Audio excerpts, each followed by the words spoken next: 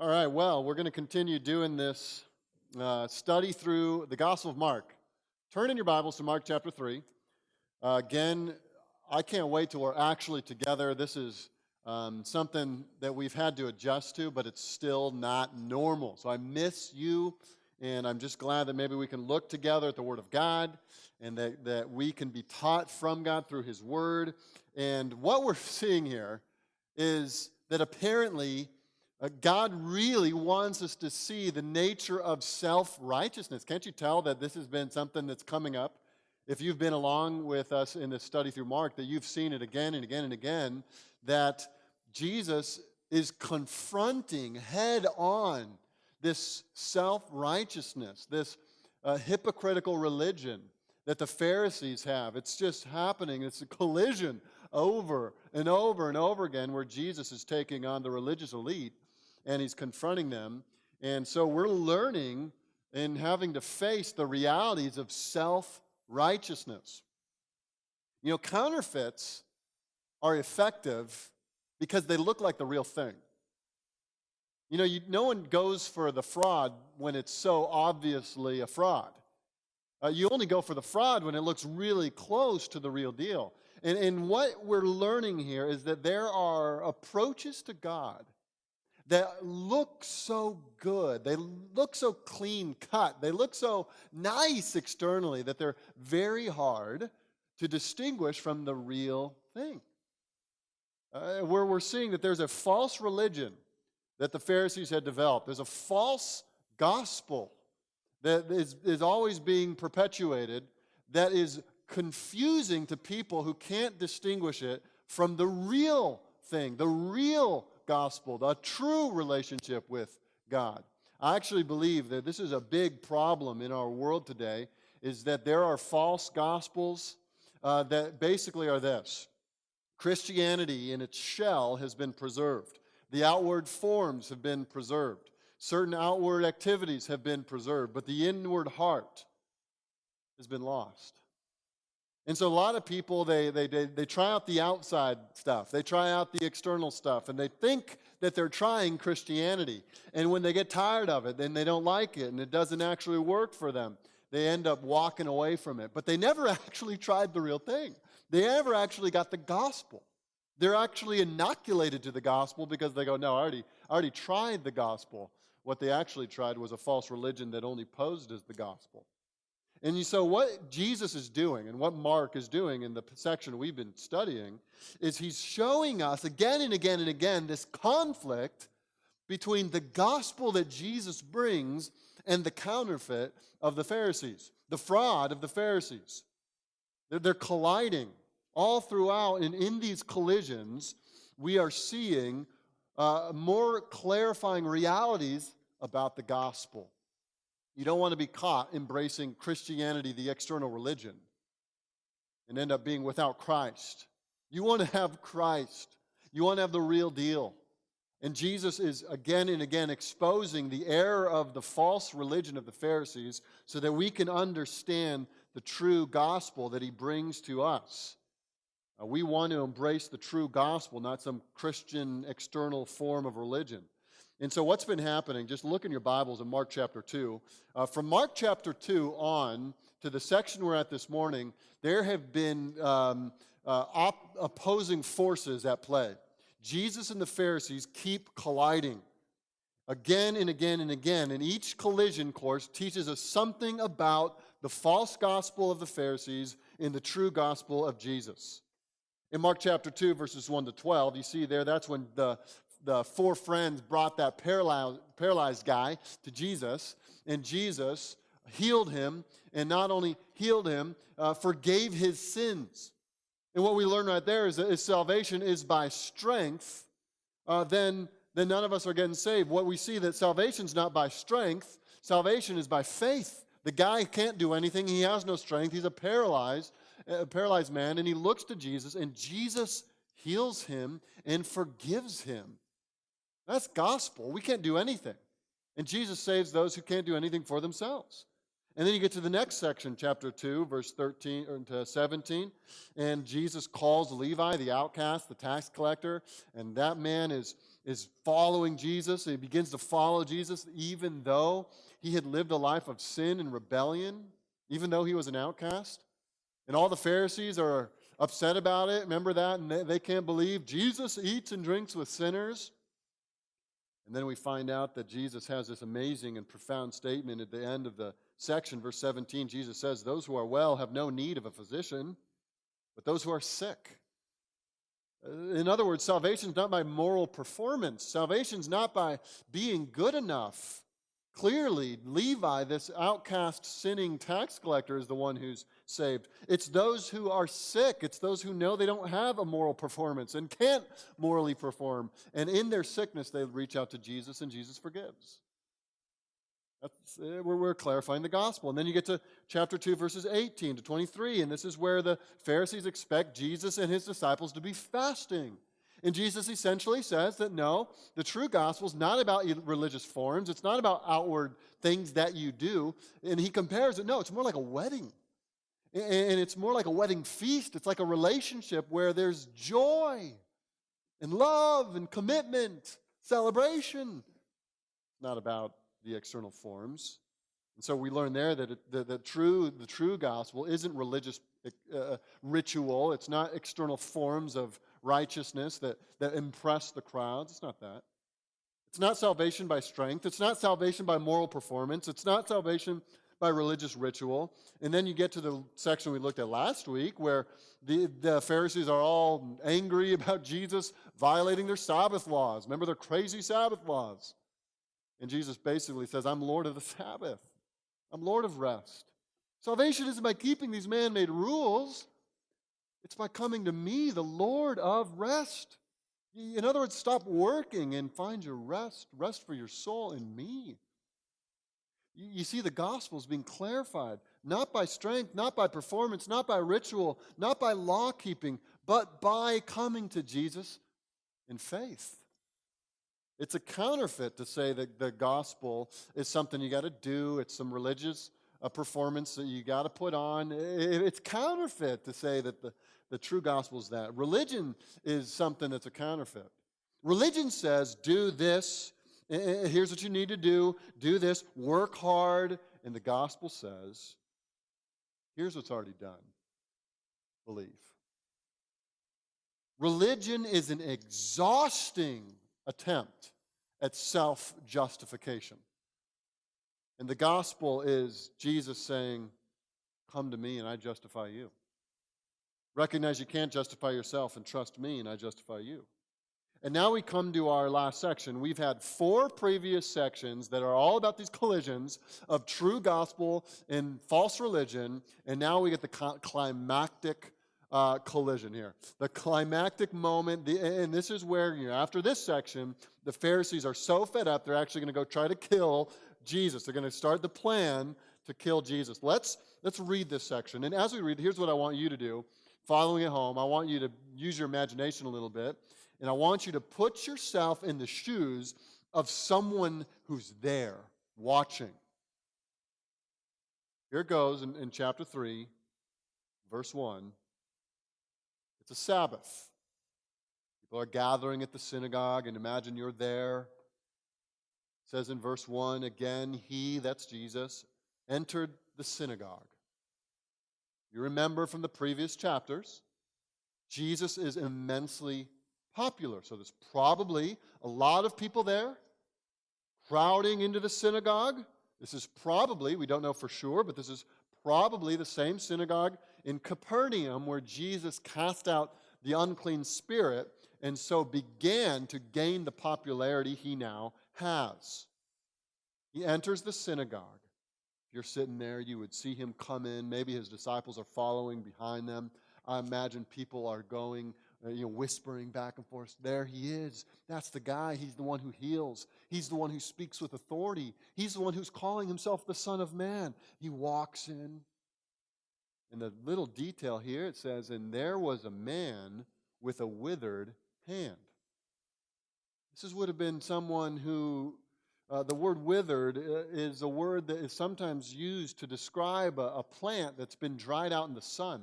It could also literally be translated dried up. This man is a cripple. He has a dried up hand, and therefore there's some speculation here because he doesn't actually tell us much about this man. But Luke, the parallel passage, says that it was his right hand.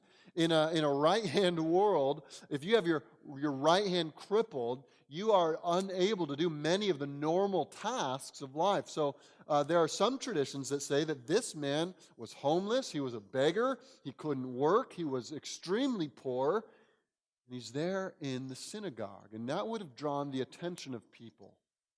They would have noticed him. There he is in the synagogue, this man with a withered hand, and Jesus walks in. But he's not alone, verse 2. And they watched Jesus. Well, who's the they? The they goes back to the previous section. Here it is, the Pharisees again. There's going to be another face-off, all right? There's going to be another collision right here. The Pharisees are there in the synagogue. And they're watching Jesus, it says. And so you could almost sit back and you see the two parties. Now, from the outside, if you didn't know better, you'd think that the Pharisees are there, of course, to worship. They're there in the synagogue to do what they normally do. They would read the Old Testament scriptures. They would pray. They would listen to an explanation of the scriptures. There would be a benediction, a kind of blessing. And you might think that that's what the Pharisees were there to do. But it actually says that they watched Jesus, listen, to see whether he would heal him, that is the man with the withered hand, on the Sabbath, so that they might accuse him. They're not there to worship Jesus. They're not there to worship God. They are there to accuse Jesus. Remember, they have their Sabbath laws. It's the Sabbath day. Remember, they got their crazy, meticulous laws. We talked about them last week. You know, if you remember, if you drag a chair through the dirt and you make a little row in the dirt, they call it a furrow. You just almost planted. That doesn't count. That's violating the Sabbath. You make a little hole in the dirt. A seed might fall in there. You're violating the Sabbath. They got their Arabs, little strings attaching other houses so they can violate the Sabbath while still keeping the Sabbath in their mind. They got their whole intricate set of laws. And here's Jesus.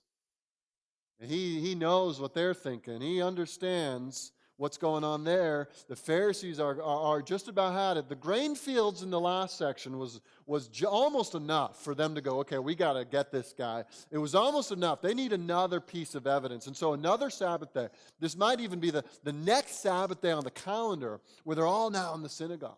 And the Pharisees are there watching intently. What's he going to do? There's the man with the withered hand. Is he going to heal him? Is he going to heal him?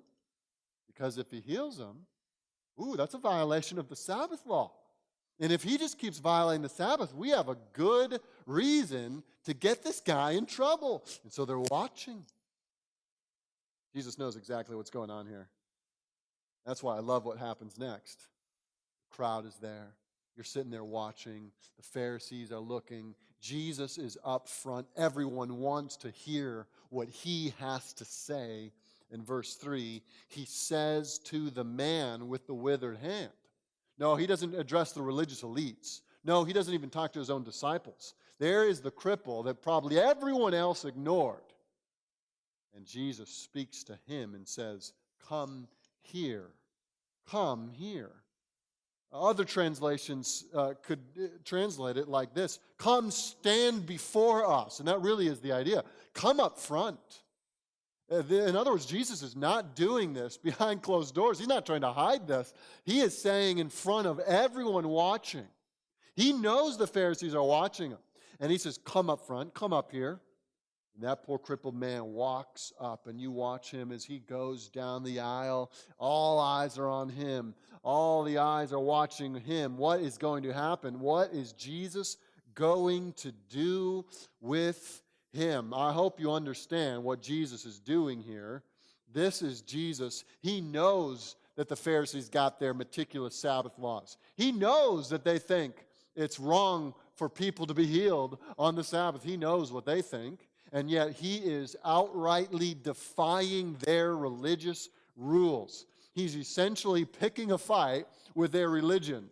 He's saying your rules don't matter. Your man-made religion is a sham. Your heart is in the wrong place, and I'm defying it publicly, and I'm going to show that I don't adhere to your rituals, your rules, because your rules, all they do is deceive you. All they do is deceive people. You can almost feel the drama as the guy's up front. You can almost imagine there's a dramatic pause, silence in the synagogue as the man with the withered hand walks forward. And what begins to happen is Jesus says in our text here, there's a question that he asks.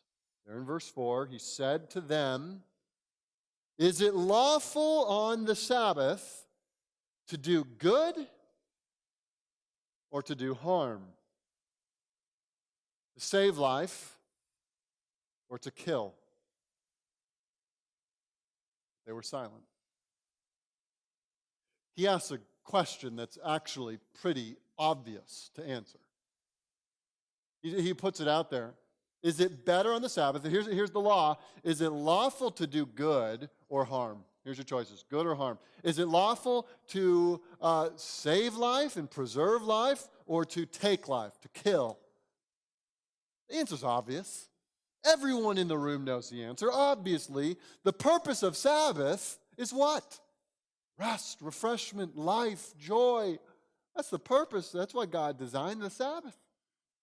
So the question's obvious. The answer is this: the Sabbath is a day to celebrate life, preserve life, enjoy life. By healing, he would be doing exactly what the Sabbath is intended to do. They can't admit it. And so they're silent. For them to admit Jesus is right is to admit they're wrong. They can't do that. If they admit they're wrong, their system becomes nothing. Their system begins to crumble. And what happens if their system crumbles? If their system crumbles, they are no longer in the position of authority and power they want to be in. And so they can't admit that they're wrong. They're sitting there silent. I love this. Look at verse 5. He looked around at them with anger. Our Lord is angry. This is a holy anger, a righteous anger. This is an anger born of love. It is the love that wants the best for his people, that the people are too hard-hearted to understand. And look at it, it's an anger coupled with grief. He looks at them with anger and grieved at their hardness of heart. They can't admit their sin. They grieve. Or Jesus is angry and he grieves. The Pharisees' hearts are so hard. They don't care about the crippled man and his withered hand. They don't care about admitting they're wrong. They don't care about confessing their sin. They don't want to do any of that. And so, in defiance and to expose them, Jesus then says to the man, "Stretch out your hand." The man's hand would have been withered, and some say that this maybe was polio. It might have definitely involved some sort of deformity, definitely would have involved an inability to use that hand. To stretch it out would have been to defy the natural form of his broken body. And yet Jesus says, stretch it out. And there it is. It says he stretched it out. There is Jesus demonstrating power to heal not only a sickness, but a physical deformity, and to restore this man's hand to its original design. And so the man stretches out his hand, and his hand was restored. Now, you might think that there in the synagogue, in that moment, the whole place erupts in amazement, right? Is that what's going to happen? Maybe you're the one, remember, where you're sitting there in the bustling crowd, and everyone's leaning in to see what Jesus does, and you watch that man open his arm up and pull out his hand, and it's restored, it's healed. And maybe you just want to erupt and, wow, look at Jesus. Surely he is Lord of the Sabbath, like he says. But that doesn't happen. That doesn't happen. Look at this. His hand is restored, and what happens is suddenly there's a bustling in the back of the room, and you look back there and you see that the Pharisees are all filing out in an angry, bustling crowd. They go out immediately, and it says they held counsel with the Herodians. The Herodians, by the way, would have been opponents in any other scenario, but now they're willing to unite with the Herodians against Jesus, and they're going to consider how to destroy him. We need to think about what's happening here because, again, it is showing us a collision of worldview, a collision of false religion and gospel. These are colliding. Jesus, representing and teaching the gospel, confronts the false religion of the Pharisees. And this results in the Pharisees beginning to set in motion the very plans that will put Jesus on the cross. We need to analyze this.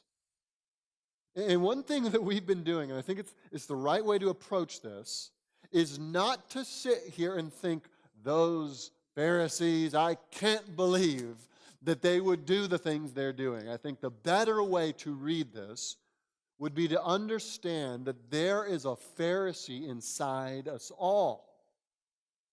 And that Jesus, in these texts, is showing the true gospel.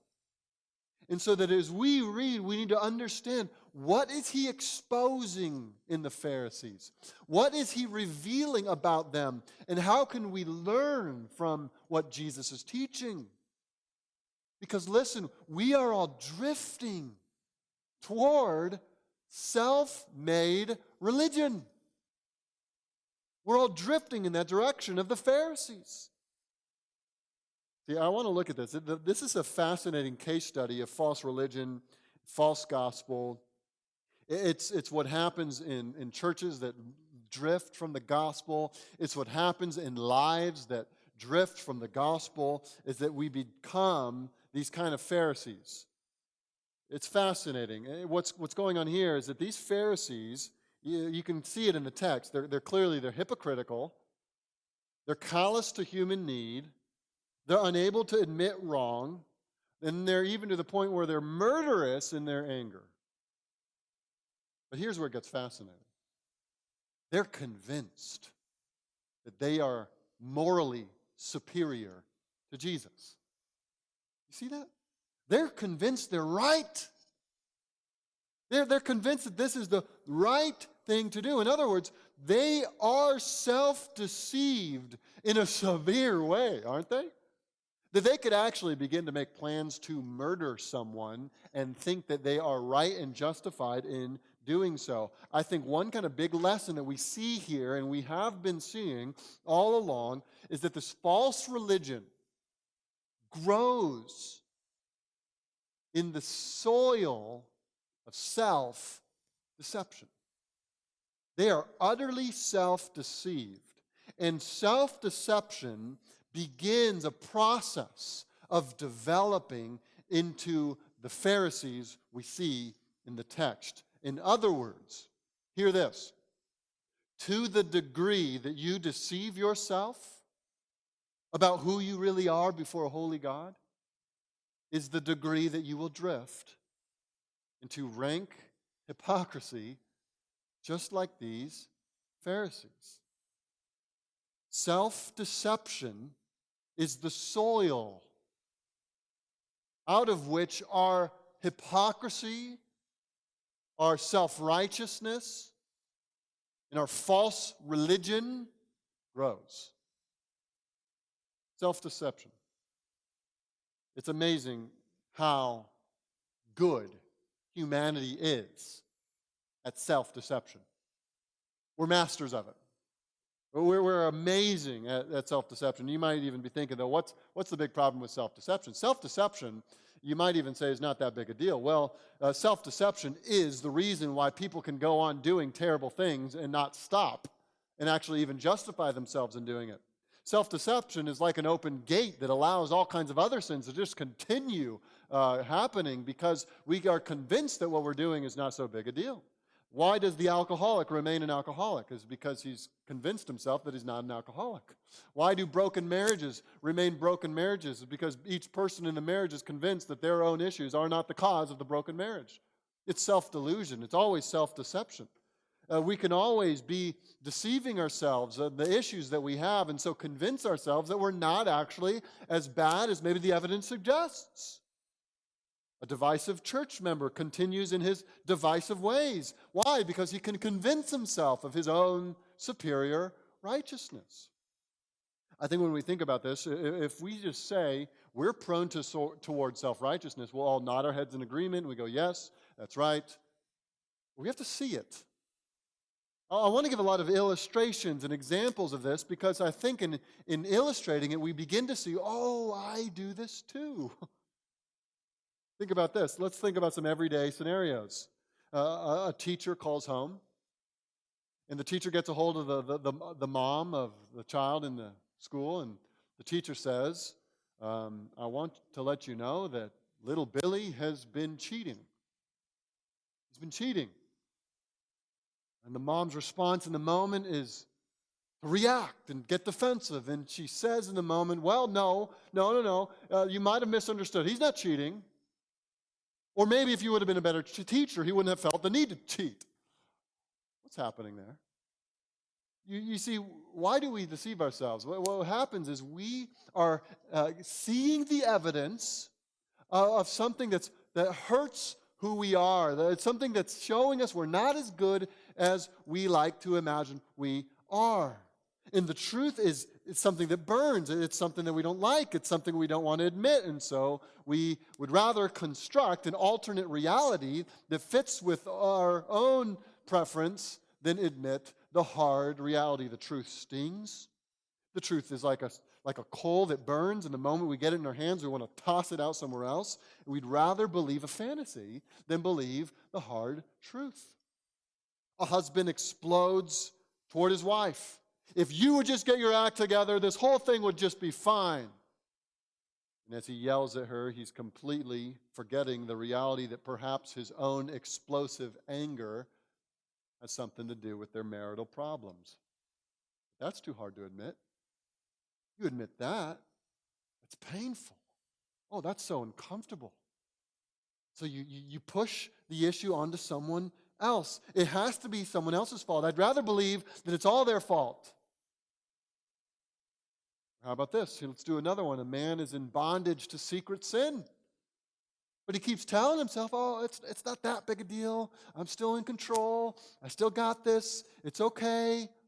He's lying to himself. He's telling him. He knows it's wrong. He knows it's wrong, and yet he can tell him, no, it's not that bad. I'm sure other people do things like this or worse things. No, I got control over this issue. It's okay. So he won't admit how serious his sin is. Why? It's too hard to face. It's too hard to face if he admits his own depravity to the degree that he has to admit of how broken he is, then he will crumble. His own ego will be shattered, and he doesn't want that. Friends, we have an almost infinite ability to deceive ourselves.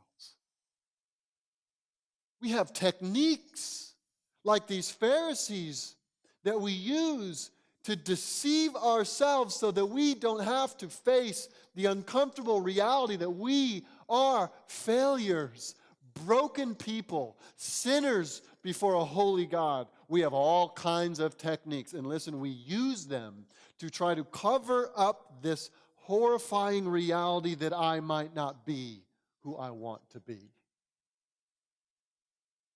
If we deceive ourselves, you know what happens? We become Pharisees. We become hypocrites. If we can't face who we are, if we can't look ourselves in the mirror, if we can't take our soul to task, we become Pharisees. I wanted you to see, we're going to look at 4 techniques of the Pharisees. I wanted you to see how they are doing this. Instead of receiving Jesus' correction, I want you to see how the Pharisees resist with every part of their being the gospel message. And we're going to see that we actually do some of the same things. First, technique number one, Pharisees emphasize externals. You know that's true because when you look at verse 1, Jesus enters into to the synagogue, and the Pharisees are there too. Think about this. The Pharisees are going to the synagogue. You know what that means? Is they still got the form. What's fascinating about this is the literal object of their worship is standing in front of them. I mean, they ought to be on their faces before King Jesus. They still got the form of attending, but their hearts are in defiance to their Lord. You see, the external's still in place. The external's still there. They're still going to the synagogue. They might still sing the song. They might still listen to the reading. They might still do all those things every time in synagogue, but their hearts are absent. They've got the externals. This is why that we will always have in churches across the world people who show up and their shirts are nice and tucked in, their hair is done, they got a smile on their face, they got their Bibles open on their laps. And you go home and they are cold and distant from their wife. They're impatient and angry with their kids. But oh, they have the external appearance of having everything together.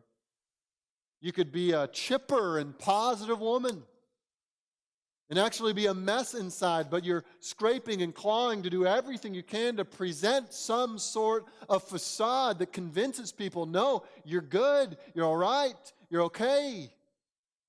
Because we love the externals. It's often the way people even use social media these days. Your life, and internally, there are things going on, there are sins at hand, there are issues, and yet even to persuade yourself, even to convince yourself that things are okay, you want to present this kind of life that is perfect.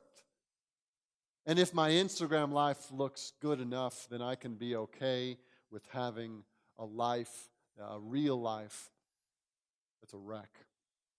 Because I do X, Y, and Z, these external things that are good, I can be okay with A, B, and C, these eternal things that are bad. I can overlook those things. Emphasize externals and become a Pharisee. You emphasize the external more than you reflect on the realities of your own heart. Are there things about yourself you know, but you don't want to know, and so you want to sweep those away, and you want to only think about the things you're doing out here? That's a Pharisee's technique. A second technique that the Pharisees do is, look at this, they accuse others. They watched Jesus, not to worship him, but they watched him. Why? To see whether he would heal on the Sabbath so that they might accuse him. Oh, they watched Jesus. One of the ways they wanted to approve themselves, one of the ways they wanted to make themselves feel better about who they really were, this is how they operated in their own self-deception. If they could accuse someone, if they could discredit Jesus, and in discrediting him, they could feel better about themselves. Oh, that would be the way to go. There are people who have an eye toward others to accuse. Why? Because the more people they can put down in their minds, the more people they can impugn their motives, the more people they can discredit, the more they can feel assured in their own goodness. You can imagine it happening like this. There's a church member that's been selflessly serving in the church. And as this man continues to selflessly serve others, there's another church member who's maybe a little jealous. Maybe the first church member is starting to get the attention of some leaders in the church, and the other church member sits back. And as the jealousy begins to grow in his heart, he begins to think about why that person might be serving in the way he does, and he says to himself, oh, he's just a goody two-shoes. He's just doing this to win everybody's attention. He's all about human approval. Well, see what's happening here. See, it's too painful to think that it actually might be true that that person has more of a servant's heart than him. It might be too painful for him to admit that that person is actually more loving and generous and kind than he is. He doesn't want to admit his own failures. He'd rather discredit someone else. This is what the Pharisees are doing. I would rather discredit Jesus than face the reality that I'm wrong. You have someone in your family that's doing something generous and kind, and instead of being able to celebrate them, you got to nitpick it. You got to nitpick it because nitpicking it exposes the failures. And if you can expose the failures, you can remind yourself of how good you are and how they're no superior to you. But it's all a way to deceive ourselves. It's all a way to guard us from facing any harmful or hurtful or uncomfortable reality that we might not be as good of people as we thought. If I can convince myself that others are worse than me, then I can feel pretty good about myself. That's what the Pharisees did. Here's a third technique. Never admit sin. Even if it's obvious, even if it's right in front of you, just don't admit it. This is, again, what the Pharisees do. It's part of the way they deceive themselves and bolster up their own ego. And it's part of the way they deny any of the exposing words and works of Jesus. They don't let Jesus expose their sin. They just deny it. They don't admit it. Because look, when Jesus in verse 4 asked them the most obvious question, what's it better? Is it lawful on the Sabbath to do good or to do harm, to save life or to kill? They can't answer. Why? Because if they answer, they are admitting they're wrong. And if they admit they're wrong, they have to admit Jesus is right. And if they admit Jesus is right, basically their whole system begins to crumble. They've built their lives on this reality that they're good. And if that begins to crumble, well, what reason do they have left to live? Don't admit it. Deny it. They can't even speak up to answer the question because they've got to remain committed to their own delusion. There are people like this. They are so committed to their own delusion that they will believe lies that they're telling themselves. They will tell lies to others. They will tell lies to themselves, and they will believe lies. I remember having a friend in high school who got caught up in sin, and she made bad decisions and was in this downward spiral where one sin led to another, but the whole way she tried to cover it up. And she began this series of lies, this web of lies, and it got to a point where she was so committed to her lies that it was patently obvious to everyone involved that what she was saying was not true, and yet she was doggedly committed to that lie. Why? Because if you build your whole life on being good, to admit you're wrong is to crumble. You might even ask yourself, do I have anything worth living for if I'm wrong? See, that's what's happening here. If the Pharisees are wrong, their whole life's work comes crashing down. So they'd rather believe their own lies. Here's the fourth technique. Destroy the evidence. Destroy the evidence, or you could even say flee the scene. Whatever you do, you got to get rid of that thing that is exposing your failure. See, rather than deal with your failure, you got to get rid of the thing that's exposing your failure. It's like going to look in the mirror. You notice your face is a mess. You got junk all over your face. You haven't washed your face in weeks. And your solution to the problem is to break the mirror. You shatter that mirror and it won't tell you what's wrong with yourself anymore. This is what people do. Well, look at the Pharisees. What are they doing? Verse 6, rather than saying, you're right, Jesus, we should be seeking to preserve life. They went out immediately, held counsel with the Herodians against him, how to destroy him. They want to destroy that which is exposing them. They want to eliminate that which is showing their sin. This happens. The marriage is too hard. Instead of accepting what it reveals about me, instead of accepting that God's intent for me is to learn in this, instead of humbling myself and learning in this and growing through this, you walk away. Some people would rather destroy the marriage than face reality. Some people commit to a church or commit to a small group, and that church or that small group, those friendships, end up being exposing some of the issues in that person's life.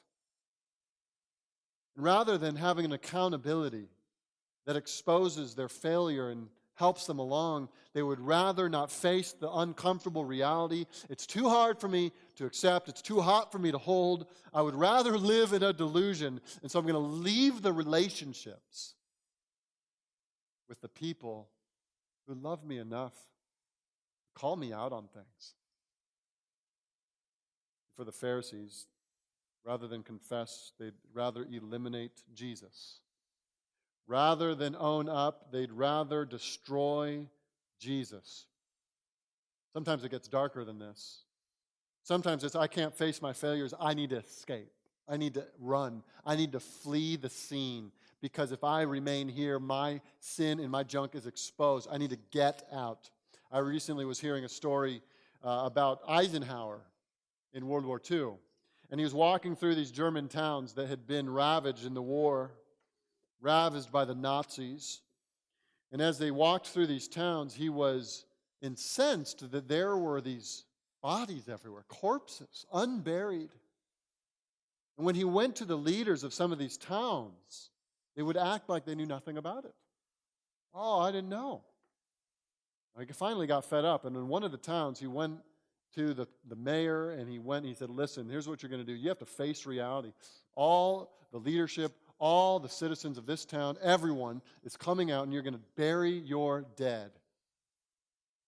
And so they went out, and Eisenhower made them do it at gunpoint. They went out, and they did it. They buried their dead. They handled it. And after it was all over, the mayor and his wife went back to their house and hung themselves. Why? Here's why. It's because they knew. They had known all along, but the reality of their own failures was too much for them. And they wanted to live in a delusion. They would rather live in a fantasy than face the reality that they were seeing their own people die and doing nothing about it. And when it was finally exposed, what did they do? They ran. They fled the scene, and the only way they felt that they could run was by killing themselves. See, this is often how we live. We run. We ignore it. We run to entertainment. We run to a music. We run to a drink. We run to anything else that will occupy our mind so we don't have to think about our own failures. We'll ignore it. We'll bury it. We'll rationalize it. We'll justify it. But listen, you got to ask yourself, do you know? You know? Like, you know, but are you trying to hide it? See, we are experts at self-deception. We have the same seed of the sin of these Pharisees in our hearts. We want to think we're better than we are. And so we will go to great lengths. We will maintain the external forms. We might accuse other people to build ourselves up. We won't admit our own failure. And if the failure comes out, we will flee, we will run, we will destroy whatever it takes to get that which is exposing us out of our lives so as to continue living in the fantasy world we prefer. Are there things you know about yourself? Sins that you know you're committing? But you don't want to know. You'd rather not know. The truth is just too uncomfortable to know. And so you accuse, you cover, you blame, you justify, you destroy, you run. If you do those things, you are constructing a false religion that has the shell of Christianity, but is not Christianity. You see, the only way to confront the reality of your utter bankruptcy and your personal failure is to grasp what Jesus is teaching about the gospel. You can only stare into the dark abyss of your own depravity if you know that there is a love that is greater than your sin, that can deal with your sin, that has a solution for those problems. You will be crushed. You will be sucked into the abyss if you have no gospel. If you have no gospel, you will be sucked right into the abyss of your own depravity. The only way to face the uncomfortable reality about yourself is by knowing the gospel of Jesus Christ. You see, this false religion says, be good and I'll love you. And Jesus, all through these verses, is saying, admit that you're not good. Own it. Open up. Say it. You're sick. Just admit it. And if you can say that, if you can admit it, if you can look into the pit of your own moral failure and look to me, and I save, and I forgive, and I heal. Jesus is not saying, this is what religion says. Jesus doesn't say this. Religion says, if you fail, if you're a failure, you're going to disappoint me, and I'm not sure I can handle you anymore. Jesus is saying this. He's saying, you are a failure. Come on. Can you see it? You are sick. Can you see it? But I love you. I came for you. This is the purpose of the cross. This is why I died on the cross, is to pay for sins. And then I rose from the dead so that I can then offer free forgiveness of sins to everyone who trusts in me. You don't need to clean yourself up first. You come to me, a broken, dirty, filthy, addicted, whatever kind of sin you have. You come with all of it to Jesus and you say, I can't change myself. I can't help myself. I can't grow in Christ. I need a Savior for that. And Jesus says, I am that Savior. And Christians, in your sanctification, it's the same thing. You can't try to sanctify yourself. You need Jesus. You can't help yourself. You can't grow yourself. You can't be more mature on your own by pulling yourself up by your own bootstraps. You need someone from the outside. You will only deceive yourself. You need Jesus from the outside to heal you, free you, change you, transform you, forgive you. See, the gospel tells us there's another way. Religion is saying this, and here's where we're close. Religion says there's a choice. You can either be fully known or fully loved. You choose to be fully known, you let everything out. You confess it all, admit it all. You will never be fully loved. That's what religion is saying. The gospel comes and says, no. The way that we experience the fullness of the love of God by opening it up, confessing it all. The gospel says, no, you can be fully known. All your problems, all your failures, all your past, all your addictions, all of this that you've faced in your life, you can be known and you could bring it to God and say, this is really who I am. And the gospel says, in Christ, you're mine, you're beloved, you're forgiven, you're given the Spirit to grow you, to transform you. This is my gift to you. It is not something you earn. It is free and it is yours in Christ. Don't give in to the false gospel of the Pharisees. Receive the gospel of Jesus Christ. He says to you this morning, give up. Confess it all. Come home. Experience the amazing love of God. Let's pray. Lord, thank you for the gospel. Lord, we say We are self-deceivers. We confess it. We're very good at it. But Lord, we want to also say that your word reminds us that we are far worse than we ever thought. Our brokenness and depravity is more than we know. Our corruptions are deeper than we could imagine. We admit that.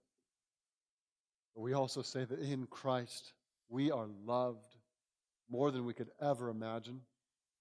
We are forgiven of all our sins. We have a hope that will not disappoint, and that all my sins and struggles are not the final word on my life. Thank you, Jesus, that we don't have to be slaves to a religion, but we can be free sons and daughters of the King of Kings through Jesus Christ. Thank you for the gospel. In Jesus' name, amen.